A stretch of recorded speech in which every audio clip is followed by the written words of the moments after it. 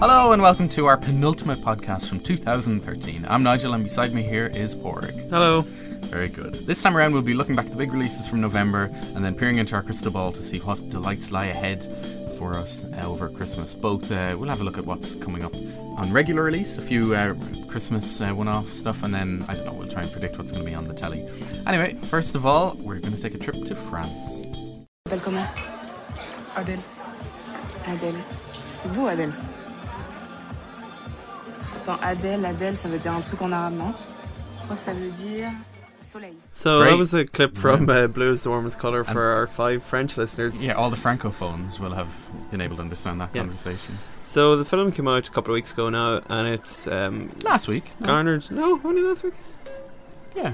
Oh, right, okay. So it Literally garnered... 8 days ago. I think we should point out at the beginning of this podcast that we're actually trying a new thing. We're recording this on the day we're actually uploading. So for the few people who actually tune in when this goes up straight away before we've badgered them on Twitter, you're actually getting it on the same day. So today is Saturday. We can reference some sort of... I guess the toy show was on last night? Yeah, which We can I talk about didn't Robbie say. Keane being there. Yeah. Some other pop culture events that have happened. A helicopter fell into a pub in Oh, Scotland. yeah. A couple How of people topical are are dead, we? though. We should do a current affairs podcast. Anyway, back to Blue is the Warmest Colour. So it's a 3-hour French film concerning 2 lesbians, and it's about Adele and Emma. And it starts... You kind of think the girl with the blue hair is Emma, and you would think maybe from the posters and all the campaign that she's the main character, but it's really about Adele. It's kind of following her coming out, her experiences of homophobia in Lille, high I school. think, isn't it? Yeah. In France. I think it's Lille. Kind of coming to terms with that and her parents, and you kind of have the two different scenarios where she's kind of coming out for the first time, figuring out what's going on, and she meets Emma, who's much more confident, A couple of years older as aware well. of herself. Kind of, her parents are totally fine with it, and there's one really nice scene in it where you kind of see the different. They both go Two to each other's dinners, parents' yeah. house, and Adele kind of doesn't even like them. She pretends that Emma's her friend. Yeah, her philosophy Yeah. tutor and her friend or something. So So it's really like just the relationship between the two of them, and it's different stages when they meet and get together, and how they change over the course of it, and kind of the insecurities that you feel in a relationship. It's garnered a lot of controversy because there's pretty explicit sex scenes in it, but about that, it's that once it came out, the 2 actresses said that they felt really subjected, and the director was really harsh with them. It seems like they felt like really humiliated and intimidated by the whole process, and he seems to have been pretty full on. So when you're kind of watching it, you're a bit like, well, they didn't feel that comfortable doing this. and like so it's, and like you, I think you said in your review, and everyone has said as well, it's two straight women. yeah, a like straight- it's 2 a straight straight women, and middle-aged it's man director, directing like, it. it's So very- you're wondering like, where's this coming from, kind of. And there's one scene that's about 12 minutes long. It's very long, and then there's another one as well. Now people kind of argue that the length of it then kind of negates the controversy of it. It's just like, well, look, this is a normal thing. But you can kind of work at that if they like, it doesn't really add anything to the story or something. It doesn't. Yeah, I thought some of the other... Yeah, I think you could easily take a lot from this film if they just cut those bits out. Like, they could cut a lot out, because as you say, it's 179 minutes. Yeah, it is 3, and Which- like there's a point where you were kind of like, oh, it could have ended there. For me, that's, I think, just my pessimistic nature. Is like, there's the perfect point to end it, but it goes on for about another half an hour, and you're like, I don't know if we Return really of the needed King. that. I saw Return of the King in the O2 with the National Concert Orchestra, or National Symphony Orchestra, I can't remember, and was reminded of the 4 endings, and so Blue is the Warmest Colour kind of had a bit of that syndrome going on, where you're like, yeah, we wrapped that up, but no. But yeah, I thought it was brilliant. I think you went Oh for, yeah, it is a fantastic film. Like Yeah. the performances by the 2 leads are fantastic. Such emotion, and there was a novelty at Cannes where they awarded the golden, the Palme d'Or goes Palme to d'Or. the 2 of them. the 2 of them and the director as well. So that was the first Yeah, I time wonder ever. would it have gotten the play and everyone talking, and even such a big splash of a release, if it didn't have the sex scenes and stuff. Probably not, but it's terrible because every But they were single kind of- review of yeah. it has been following the same thing. You mentioned, I'm sure we're talking about Yeah, the sex scene thing yeah. now. You mentioned the length of the film. You talk about the controversy, and Yeah. then how But the performances are fantastic in it, and it is well worth watching. And kind of, I think when it was in Cannes, people were like, didn't really know about it before, but then when the screenings of it started to take place, it did start to garner a lot of yeah, exactly, I think so, weight behind it. But really enjoyable. It's not like you never think it drags or anything, but you're kind of like, it could have ended here. It's a wee bit overindulgent. Yeah. But, well, like I said, the good example, you and producer Colin went to see this on a Friday evening, and after a hard week of work, this is not the kind of film you want. I went to it on a Monday afternoon. Yeah. And it was fantastic. It was a lunchtime thing, and I knew I was in for 3 hours, and I knew what was going on. You bring a sandwich, you wear a diaper, and you're kind of set up the colostomy bag and everything, and you just bring in your bucket of popcorn, and you just get ready. You camp in there. You get set for the for the afternoon. Like, it's a long afternoon. Like the trailers. Yeah. Add in your 20 minutes of trailers, and you're in there for like 3.5 hours. You can do a lot in 3.5 hours. Some would say half a day's work. It's half a day's work. Yeah, I know. I was avoiding my work from home day, so I'm like, I should go to the cinema. I'll take my lunchtime off, and then I was like, oh, lunch finished at 4:30. Yeah. Anyway, very good. It will be. It's in the. We have a new thing on the site that's going along at the minute. We're calling it Best and Worst, and all it's doing is compiling all our reviews and all the films we've seen in the month. We're not saying we've seen them all, but because we haven't, that would be a lie. But it's up the top. It's kind of joined to it and another film, which we'll talk about later. Yeah, well, I thought it was interesting just on Blue Swarm's Colour that it's based on a graphic novel, which I didn't really realise till I'd seen it and kind of looked up about it, which is pretty cool. And that's where they kind of came up with Blue Swarm's Colour, because its French title is La Vie d'Adèle, chapters 1 and 2. Yeah. But the book that it was based on is called, well, it was called Angel, I think, but then what do you think chapter Blues. 3, what do you think happens at the end?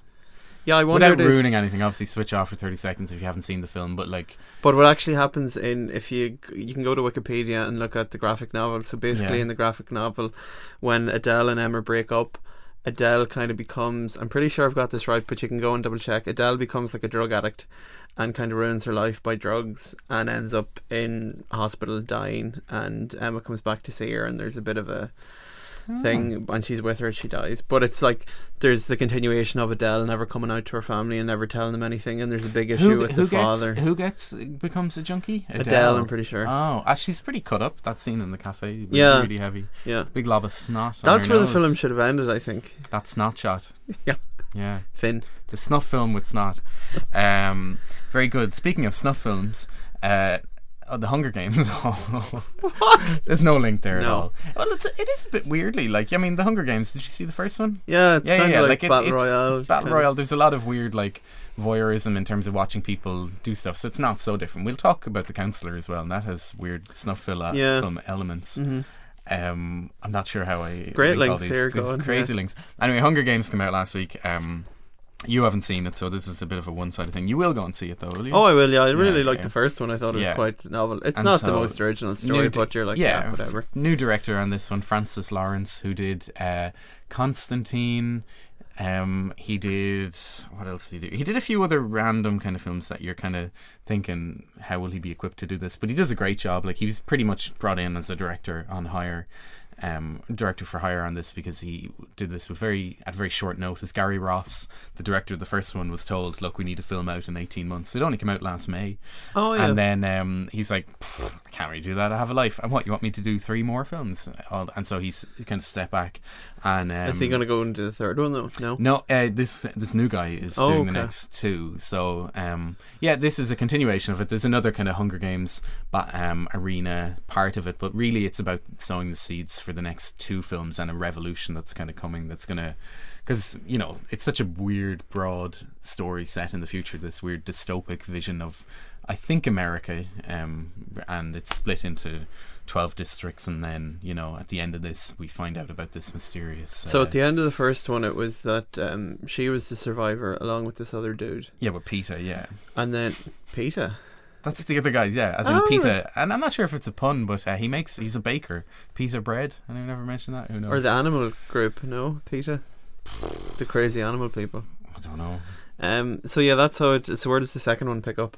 Picks up pretty much straight after that. They are co-victors, and they're being paraded around all the districts, and they're meant to be promoting how good this cleansing is, that it takes place every year. But then there things that happened in the first film. There's more revolutionary thoughts and stuff, and Katniss being Jennifer Lawrence, has become this kind of emblem for revolution and this Mockingjay vision, and has kind of.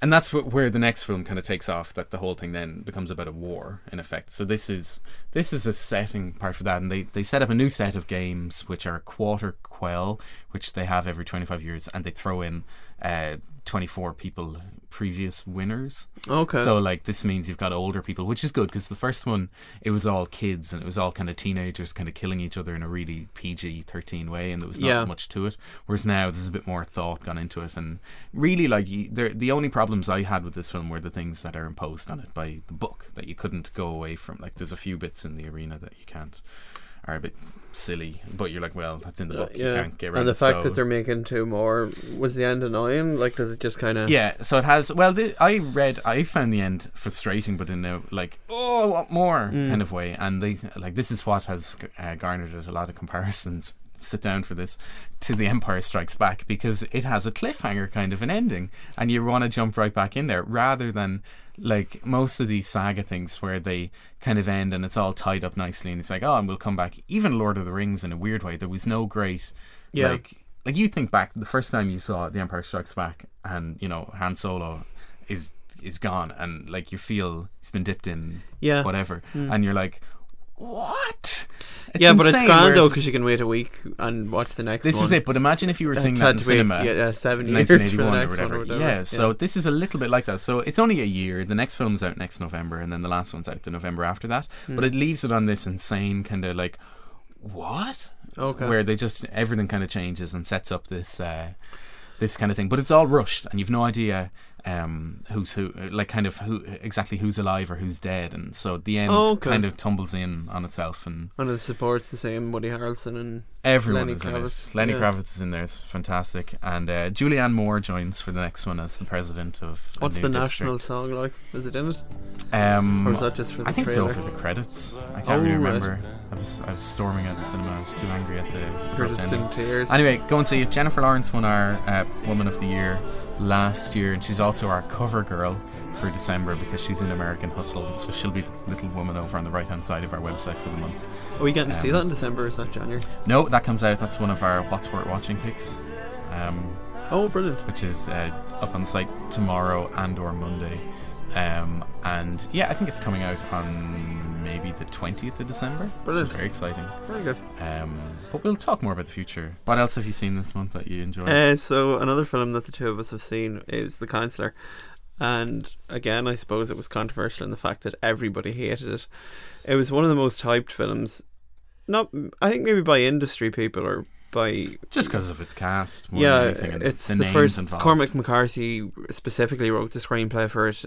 His novels in the past, No Country for Old Men and The Road have been turned into films. So this was the where Sunset Limited, a play I think that he wrote. Oh right, remember that?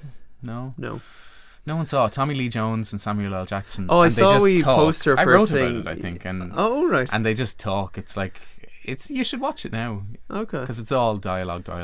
Like it's effectively a play, because it's one room, the two of them, and it gets very heavy. And right, if you enjoy Cormac McCarthy kind of brilliant, I'll check that out. You'll take something from it, but it's kind of I'll go down to Extravision and rent it out. We better get down to Extravision HMV. Yeah, it was on HBO as well, so you could legitimately watch it on HBO. Might be on Netflix or something. Yeah, because it didn't show up on the cinema. It's only a made-for-TV thing. I think you're just going to have to legally download it, though, Borg. Moving on. Down with that sort of thing. Anyway, so Cormac McCarthy specifically wrote the screenplay for it, and it's directed by Ridley Scott. Has a fantastic cast: Michael Fassbender, Penelope Cruz, Brad Pitt, Javier Bardem, Cameron Diaz. That's it. That's the 5 top names. So when everybody saw this, heard the pairing and the director, was like, "Oh, this is going to be amazing." It came out, everybody hated it. Me and Nigel saw it, really liked it. Yeah. Both of us. It was funny. We left the cinema and it was kind of like, that was very good. Because I was a bit like, I wasn't sure if I always fear when I see a film with you whereby I'm like, so I enjoyed that. You? Yeah. And you never know. You have it with anyone. Like, you'll feel your opinion and pretty much. So Michael Fassbender plays the counsellor, and he's trying to get involved in a drug deal, and through that he comes in contact with Javier Bardem, who seems to be a client of his, and Brad Pitt is like the middleman. Penelope Cruz is Michael Fassbender's girlfriend, and Cameron Diaz is Javier Bardem's girlfriend, but also the mastermind of a much bigger story.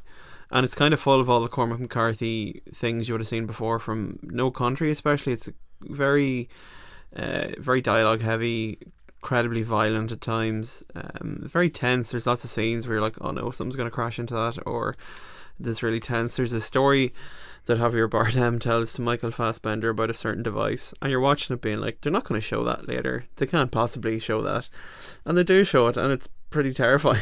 Do you have a clip for this guy? Yeah, we're going to have a clip of, so this is Michael Fassbender talking to Brad Pitt, the middleman. You seem unsettled. I'm all right. I just need you to be sure that you're locked in. Because I don't know. My recommendation anyway, counselor. Don't do it. Well, I guess I'm a little taken aback at the cautionary nature of this conversation. If you're not in, you need to tell me. Why? Because you don't know someone till you know what they want. Is why. Did you think that Brad Pitt was, like, he came in for a bit of controversy of just phoning in this performance, whereby he just does typical Brad Pitt. Yeah. But he didn't eat, I don't think, in any scene. He had a drink. Which was fantastic. I was like, oh, brilliant, he's not eating, which is his go-to thing. I thought he was fine and he was perfectly good. Yeah, I always enjoy watching him on... You know, like, because it's a film where not much is... Like, there are a couple of quite violent scenes, but there's another scene where Brad Pitt is trying to convey to Michael Fassbender the people he's getting involved with this drug deal, and they have this conversation about a snuff movie, and they don't... Oh, snuff movie. You don't link. see anything, you don't whatever, but they just talk about it, and it's really unsettling and quite scary. And like, there's loads as the film goes on, there's loads of wee subtle things where nothing is really shown, it's all talked about, and that kind of infuriated a lot of people. Like, what annoyed me about why people didn't like it, they kind of think it's pretentious and it's very dialogue heavy and you don't really understand. It's not a complicated story, it's pretty easy to follow. They just don't set it up saying this guy knows this guy for the last 10 years. Yeah. They are related in business this way. They are going this to symbolises do this. You know, you kind of have to have your brain switched on when you're watching it. But like, I'd, you know, kind of think back to No Country for Old Men, which kind of people are hailing as a modern classic.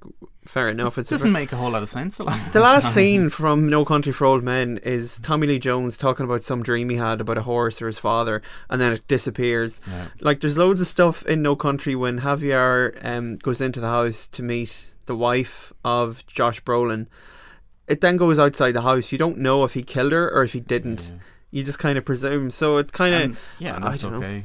Yeah, it remember Killing Them Softly, the film that came out last year, and again, one or two people hailed it as fantastic. I didn't take much from it, but the same kind of...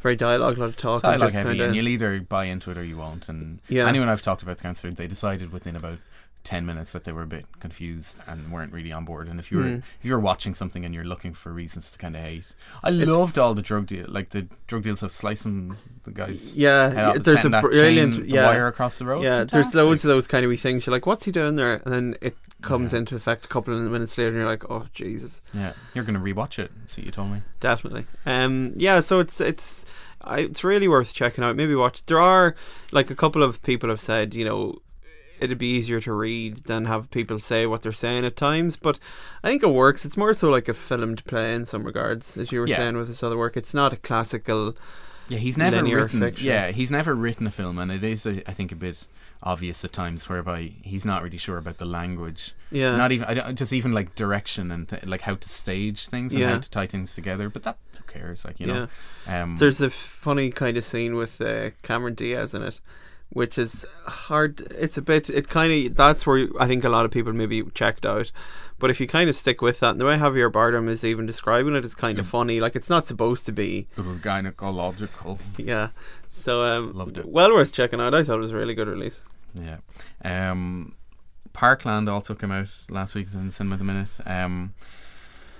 My what I really want to mention about it is that, did you get to see during the week the thing about JFK where it turned out that it was Magneto from X-Men who kind of bent the bullet? This is this weird revisionist history thing. I thought I hadn't mentioned it to you, but we'll play a little clip from it. This isn't really related to Parkland, it's more so related to Michael Fassbender because he plays Magneto in the new X-Men films and the next one that's out next July. So they've started this viral thing, and so they tied it into the JFK thing. Here's a little clip from it. Shortly after the events in Dealey Plaza, in a secret trial, Eric Lensher was found guilty of first-degree murder and conspiracy to assassinate the President of the United States. However, the evidence against the mutant called Magneto remains circumstantial.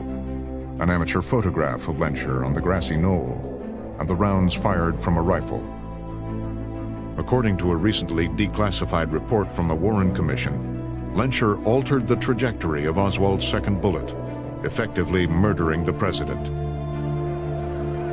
So there's a little bit of that. So basically, they are doing this revisionist history thing whereby they're tying in the time travel thing as, you know, linking the JFK assassination to mutants, and that what I'm reading into this is that Magneto kind of bent the bullet, and then that because there's Lee magic Harvey bullet Oswald theory. Yeah, it was whereby Mystique, and Mystique kind of transformed into Lee Harvey Oswald. I like it. It seems really distasteful to me that they're taking the JFK. How can we turn this to our advantage? Yeah, I know. We have this film coming out next year, but they've been in that early 60s thing anyway, and so that I think in their version of it, mutants were kind of to blame anyway. So you know the way this next X-Men seems to be about the good guys and the bad guys all kind of coming together from the 60s and then the modern timeline. So I think that's what I'm taking from this, whereby they're trying to show why they kept getting oppressed or something. Anyway, check it out. I can't remember the website. Just Google Magneto JFK.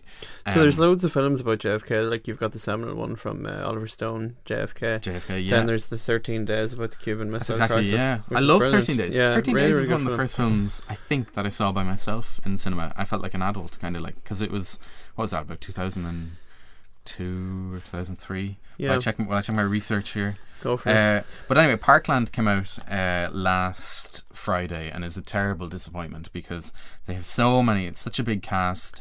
The year 2000, 13 Days came out. So what age was I then? About 15? 13 years ago, 13 Days? Yeah, 15 years ago. Going to the cinema by myself. Should have been in the discos. Ah well. 15. In the Oasis up in Carrickmacross. I never went to the Oasis. Or did I? Yeah. Are we cool? So, producer Colin, nod or shake? Never made it either. Good. I think we're the cool people. Yeah. The people who went to the Oasis all are now just kind of rocking their baby prams. Actually, no, they wouldn't even have prams anymore. Those kids would be like 12. They'd be getting their kids lined up for the junior cert.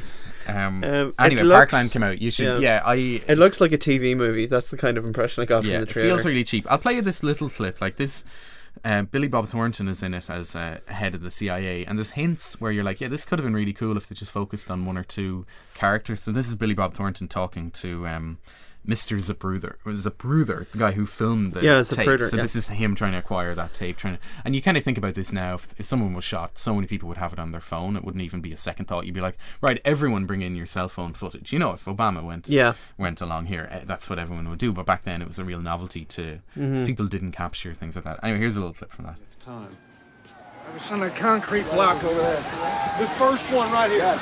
Now, were you filming before the president was shot? Sir, were you filming before the president was shot? Yeah. So you were standing on top of this, sir, is that right? Couldn't be more than 30 yards away. Sir, will you allow me to take that film into my possession? Right now, there are people out there that are ready to start a war. Now, the film in that camera is the only way we have to know what happened out here today. You understand that? It's a matter of national security. I need to think. Sir, I'm no longer asking. So you know what I mean? Like you get a bit of energy from them, like Paul Giamatti in there. But it seems to be quite. I know it's obviously just focusing on that day. Maybe like does it go much after it or before? No, it's all the events of the day. So that kind of gets more them ordinary people rather than like. So that's the get out clause kind of for looking into any controversy or look at the American political system at the time. Was he? Was it a couple of people? Was it just him? So it's kind of doesn't even touch on who does it. Like they're just like, oh, they've caught the guy who does it have Harvey Oswald getting shot. Yeah, so it brings him. The one and there's a few things that should have been incredibly powerful. Like it's when he's brought to the same hospital where JFK was, and there should have been a kind of a The two of them side by side on a slab. Side by side, turning heads at each other. But they're, and the nurse is like, we can't bring him in here. And there's a few things like that where you're like, if that's true, like I'm sure that is very powerful. But then they'll cut to like, a Secret Service agent in an airplane who has nothing, and you just jump because there's about 10 different characters in the whole thing. So what's Zac Efron like? Zac Efron is he's the doctor. He's the worst person in it. You kind of forget that he can't really act serious. Like I kind of what was the film about Orson Welles? Me and Orson Welles. Oh yeah, remember him in that? He was kind of good because he was sort of playing himself, he's kind okay of chirpy. The Southern pulpy Paperboy.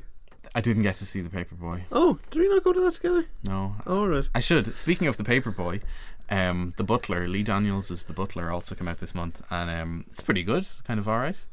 It feels like Oscar Gold written all over. Yeah, it feels like we've been talking about it for a long time, so I don't really want to dwell on it. I think we played a clip last week. Out of 5? Parkland gets 2, and the Butler probably 3, maybe 3.5. Will it get Oscar buzz? I suspect the Butler will definitely get it for Oprah Winfrey for a support. Forrest Whitaker's already, yeah, so maybe they'll just be like, oh, he's grand, he has one. Yeah. No, best actor's going to our man Tom Hanks, Captain Phillips. Yeah. Anyway, I'm trying to work out what did you say anything else this month? We'll just finish up with Drinking Buddies. Yeah. No, I have to while I'm in my rant of films, The Broken Circle Breakdown. It's gone from cinemas, but catch it when it shows up on the web. A lot coming out this month. It's kind of getting into crazy season. Like In Fear, you and Colin went to see that, and I was going to see it, and it was gone. Oh yeah. That was very difficult. And I mean, they still don't have that thing, like you go on Volta and stuff, like there is still this horrible lull when a film leaves the cinema and you're waiting months and months until it shows up somewhere. But Broken Circle Breakdown is Belgium's entry into the Academy Awards foreign language thing, getting lots of buzz, winning awards lots of places, but we should give a shout out to the Missing Scarf, just as you mentioned the Oscar. The Missing Scarf, we did a wee feature with the director of it. It's in the long list, I think, for the Oscar.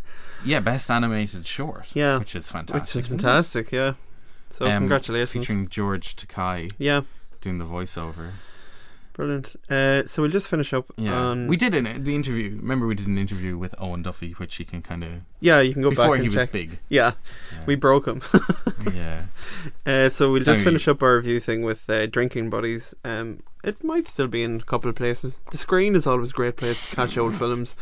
When you're like, oh, that's probably gone. The Screen might still have it. I wanted to see Short Term 12 this month. Yeah, they had it on the Lighthouse was the only place showing it. They had it playing twice a day for the first week, and then they went and put it on once a day at 3:00, and then they put it on and then they put it on once the following week on a Thursday at 2:30, and I'm like, but what normal person who can work like people working and stuff, and this isn't like they sometimes there might be a film that's aimed at like maybe mothers and baby screenings and stuff, so people who aren't in a normal thing, but this was a big, obviously no one went to see it, unfortunately. It will be, I will track it down because I don't know how I missed it, but anyway. Drinking Buddies. It's from director Joe Swanberg, who's a bit of an indie machine when it comes to film. You're kind of like, has he directed anything? And he's directed about 21-hour films with a group of people. You will have seen him from You're Next. You remember that horror film? He was one of the brothers in it, and he has a wee cameo in the film. He's the truck driver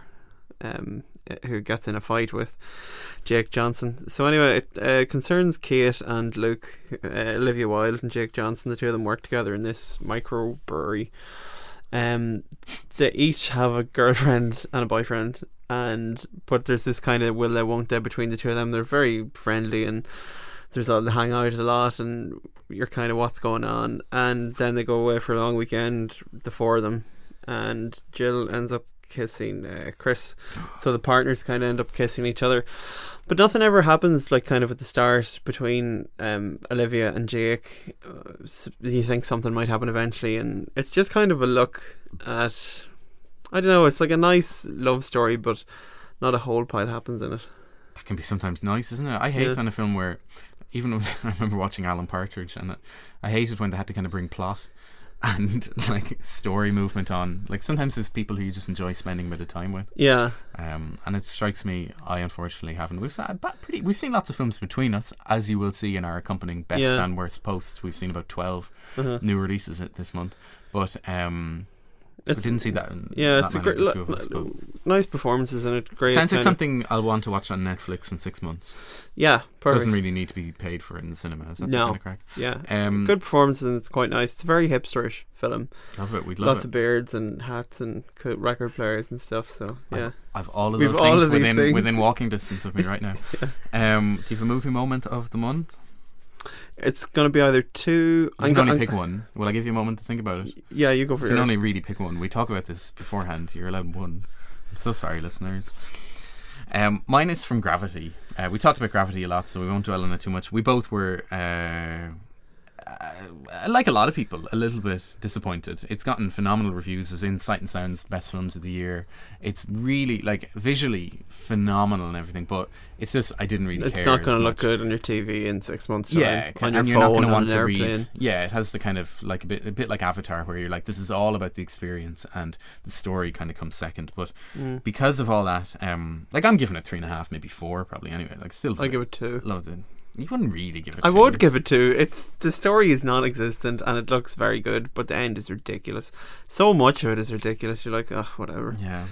You have to think of the long-term thing. Like, if it's only going to be good in 3D IMAX, so what? But then like, it's the experience. Yeah, I know. But it's like a roller coaster. It's like rating. It's like when I go to see Pacific Rim and all this. It's like rating a fairground. But like everyone's giving. There's so many people giving it 5 stars and blah blah blah, and you're like, it's not 5 stars. Anyway, no. The movie moment of the month is just the first 10 or 12 minutes, as you kind of realise you've the closest thing you've ever come to actually being in space. And the people behind that is cinematographer Emanuel Lubezki, who did The Tree of Life, all that insane weird stuff, and then he did. They kind of had to hold off making it, didn't they? Because the technology wasn't up to speed. Yeah, you can read a lot about, like, he invented these ginormous boxes and hung them on harnesses, light boxes that kind of replicated how the light, because they filmed a lot of it. Like, it wasn't all built in computers. Like, they filmed the actors kind of hanging, and they had the puppeteers from Warhorse.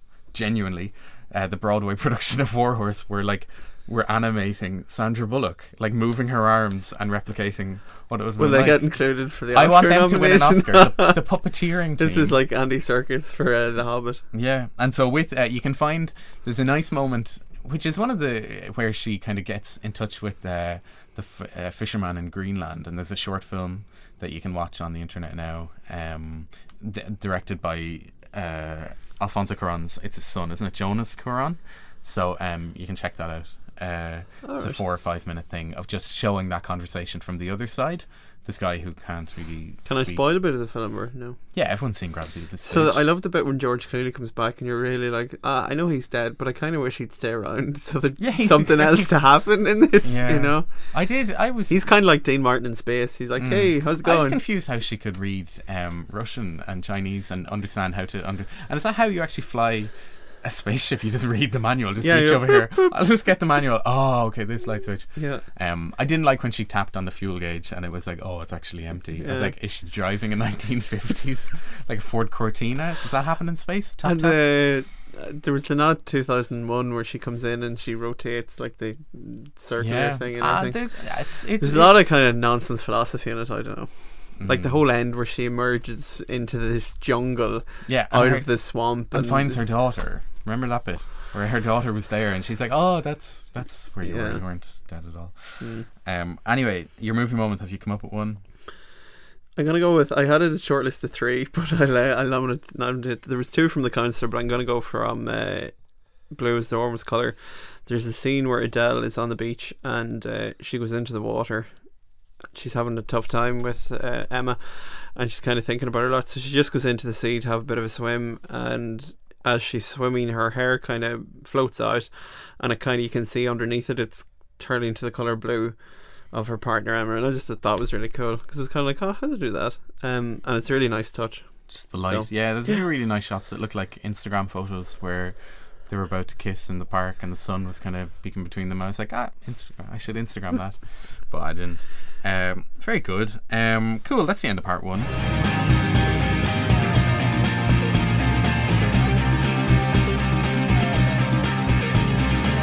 Excellent. So very good. So it is December tomorrow. Yep. correct? Or Monday. Happy Christmas. What date is today? The 30th? No, it's tomorrow. on Sunday. It's tomorrow. Tomorrow, yeah. So that means we had Thanksgiving there on Thursday. I was watching NFL Pretending to be in America, and you get lots of the American TV shows showing you episodes of what Thanksgiving's like, and in my mind that's always where you kind of get the sense of the Christmas season starting, lights going on, blah blah blah. Anyway, cinematically speaking, why this is relevant is because over the month people end up watching a lot of older films, and both the IFI and the Lighthouse up here in Dublin and Meeting House Square.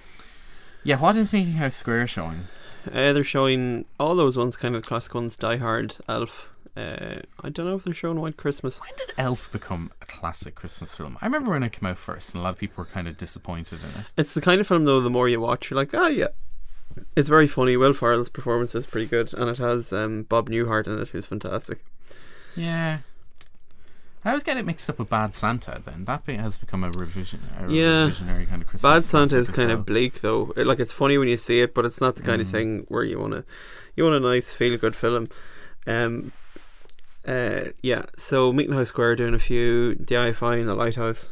So I presume all the classics are there. Home Alone. Yeah, It's a Wonderful Life. Yeah, the Lighthouse. Here's a list of the films. Which National Lampoon's Christmas Vacation. I haven't seen that since I saw it on TV many years ago. I think there's some boobs in it, if I'm not mistaken. Yeah. And I was like, oh dear. Mary Poppins is showing, which is very relevant for, because Saving Mr. Banks has come out this weekend. Unfortunately, neither of us have seen it just yet. But it's nice. I'm not really sure if Mary Poppins is a Christmassy film. It's very festive. Yeah, I think it kind of falls into the category of... It makes sense. That it's on TV at Christmas. Yeah, or something. So both the IFI and the Lighthouse are doing the sensible thing and showing it. Die Hard is in there. We've seen Die Hard already this year at the Jemison Cult Film Club. And Home Alone, It's a Wonderful Life, Bad Santa, Gremlins, Elf, Muppet Christmas Carol, and Little Women. Yeah, Little Women, is that all around Christmas? I can't remember. I'm not sure if I've ever seen Little Women. I only watch films with men, like Fast and the Furious. You'd love Little Women. I think he's in it. From Homeland. Claire Danes is in Little Women, yep. And Winona Ryder.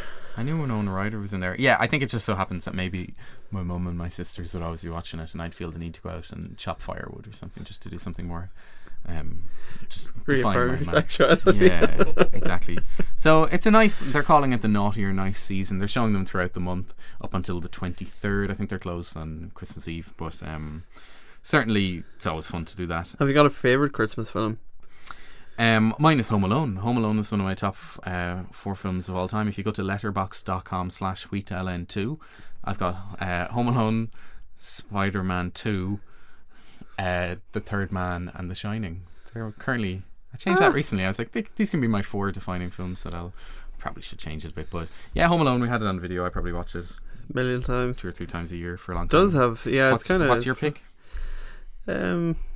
Maybe Home Alone 2. Die Hard is brilliant. It's kind of the best, but maybe Home Alone. I only saw It's a Wonderful Life for the first time last year, and it is actually... Yeah. It's one of the films you kind of avoid because you're like, oh, everyone says it's classic. It's in there. There's a reason that it, Casablanca, stuff like that. So it is. It kind of does...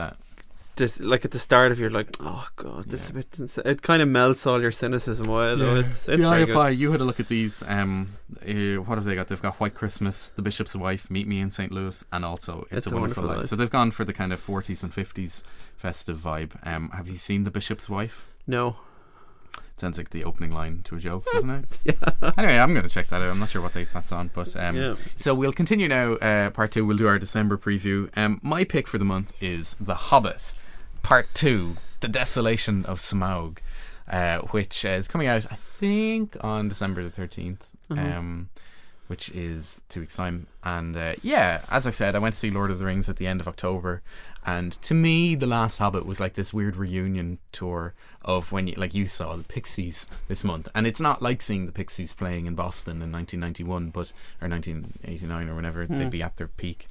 But it's like it's a nice nod and a nice reunion. You don't really want to do that all the time, and but to see a Hobbit film once a year reminds me of the fact that the Lord of the Rings films were a huge part of my life for 3 years when they're coming out, and I've seen Fellowship of the Ring probably come on out around your birthday.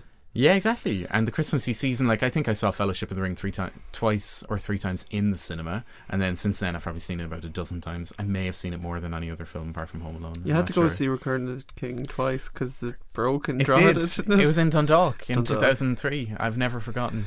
And we got an hour and a half in, and then it just broke, and we got our probably €6 or €7 back.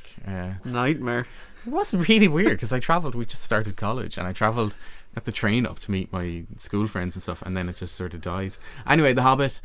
Kate from Lost is in this, who I think Lost is also one of my favourite TV shows ever. So like, it's just like they're taking. I think Bob Dylan is going to be in the third one, and they're just doing all these like humouring Nigel by Peter Jackson will come on to and be like, "Thanks for all the support, Nigel." Yeah, appreciate it. So really looking forward to The Hobbit, not because I think it's going to be like a wonderful piece of cinema, but simply because it's enjoyable. Nostalgia buzz. The same musical, like the score nods to all these, like the old Lord of the Rings films. They're not really half the cast always come back, and this time Legolas is back, and then Evangeline Lilly, who is Kate from Lost, is in there as a bit. They're not really following the Jaws logic of not showing the shark, as the dragon is in the trailer. Yeah, the dragon is very much in the trailer, isn't it? And I thought that would have been a big reveal or something. No. Yeah, I guess they're kind of. Yeah, they're just not bothered. They're just going to show that.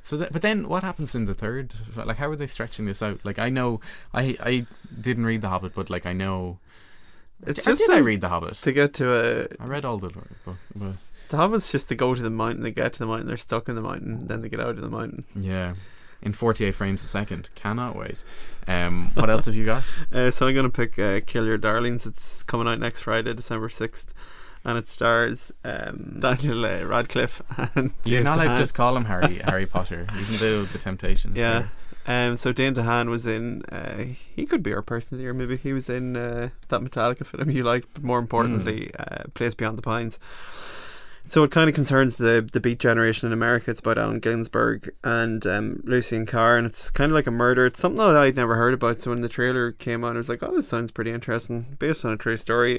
Trailer for it looks fantastic. So it's coming out next week. Check it out. And that's playing fairly wide, isn't it? It's in the IFI. I suspect it'll be in Cineworld and around the country as well. Yeah. Very good. December is a fairly jam-packed month. Nebraska is out next week as well. The Will Forte and Bruce Dern kind of thing. What else caught my eye? All Is Lost. Talked about it seemingly for about 8 months now. The Robert Redford stuck. I played at like Sundance 11 months ago, so I hate when this kind of happens. It happened with Blue is the Warmest Colour. When the film actually comes out, you're kind of almost tired. And yeah. At last, I can actually see it. So yeah. But yeah, it looks like a positive month. Just to wrap up then, we will be and we'll be back in about 2.5 weeks, maybe 3 weeks. No, 2.5 weeks. We're gonna, like everyone else, we like making lists this time of year, so we'll end up kind of chatting about some of our favourite films and some of our least favourite films, some of the best things in Irish cinema and stuff. And we're asking you, as our dear listeners, all 9 million of you, to email in your favourite films. You can only pick like a top 5 if you can. Top 5 or 10, whatever. And we'll randomly pick one, and we'll fire a mug and a little Christmas pudding out to the person, and we'll read out some of those lists. So get them in there. Everybody loves lists. Send us a list. Exactly. We'll be doing most Takes of 10 seconds. So what's that? Contact@spool.ie. Contact@spool.ie, and there'll also be the link on this podcast page. You can tweet them at us. Check it out. Facebook and Twitter. Yeah, we're all over the internet. So there'll be no more new reviews, but for this year we'll come back. We'll come back in early January then, a bit of a preview. So that's it. All right. So to play us out this month, as it is Thanksgiving and coming into the Christmas season, Nigel has picked a clip from Planes, Trains and Automobiles.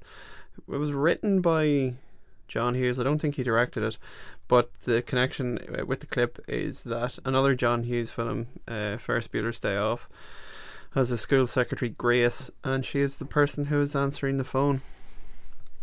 He did direct it. He said. Yes. I was going to say, my producer in my ear just said he did direct it, but yeah, so happy holidays, and we'll see you in a couple of weeks. Yeah, ho ho ho ho. Bye bye. No, Mom's gonna do the turkey. Yeah, Dad wants ambrosia, so I guess we gotta get those miniature marshmallows. And I'll do the crescent rolls, and you do the cranberries. You know I can't cook. Oh. Yeah, well, I'll see you tomorrow then. Gobble, gobble. Oh, bye-bye.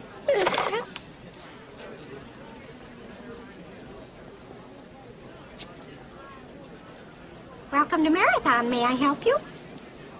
Yes. How may I help you? You can start by wiping that fucking dumbass smile off your rosy fucking cheeks. Then you can give me a fucking automobile, a fucking Datsun, a fucking Toyota, a fucking Mustang, a fucking Buick, 4 fucking wheels and a seat. I really don't care for the way you're speaking to me. And I really don't care for the way your company left me in the middle of fucking nowhere with fucking keys to a fucking car that isn't fucking there. And I really didn't care to fucking walk down a fucking highway and across a fucking runway to get back here to have you smile at my fucking face. I want a fucking car right fucking now. May I see your rental agreement? I threw it away. Oh, boy. Oh, boy, what? You're fucked.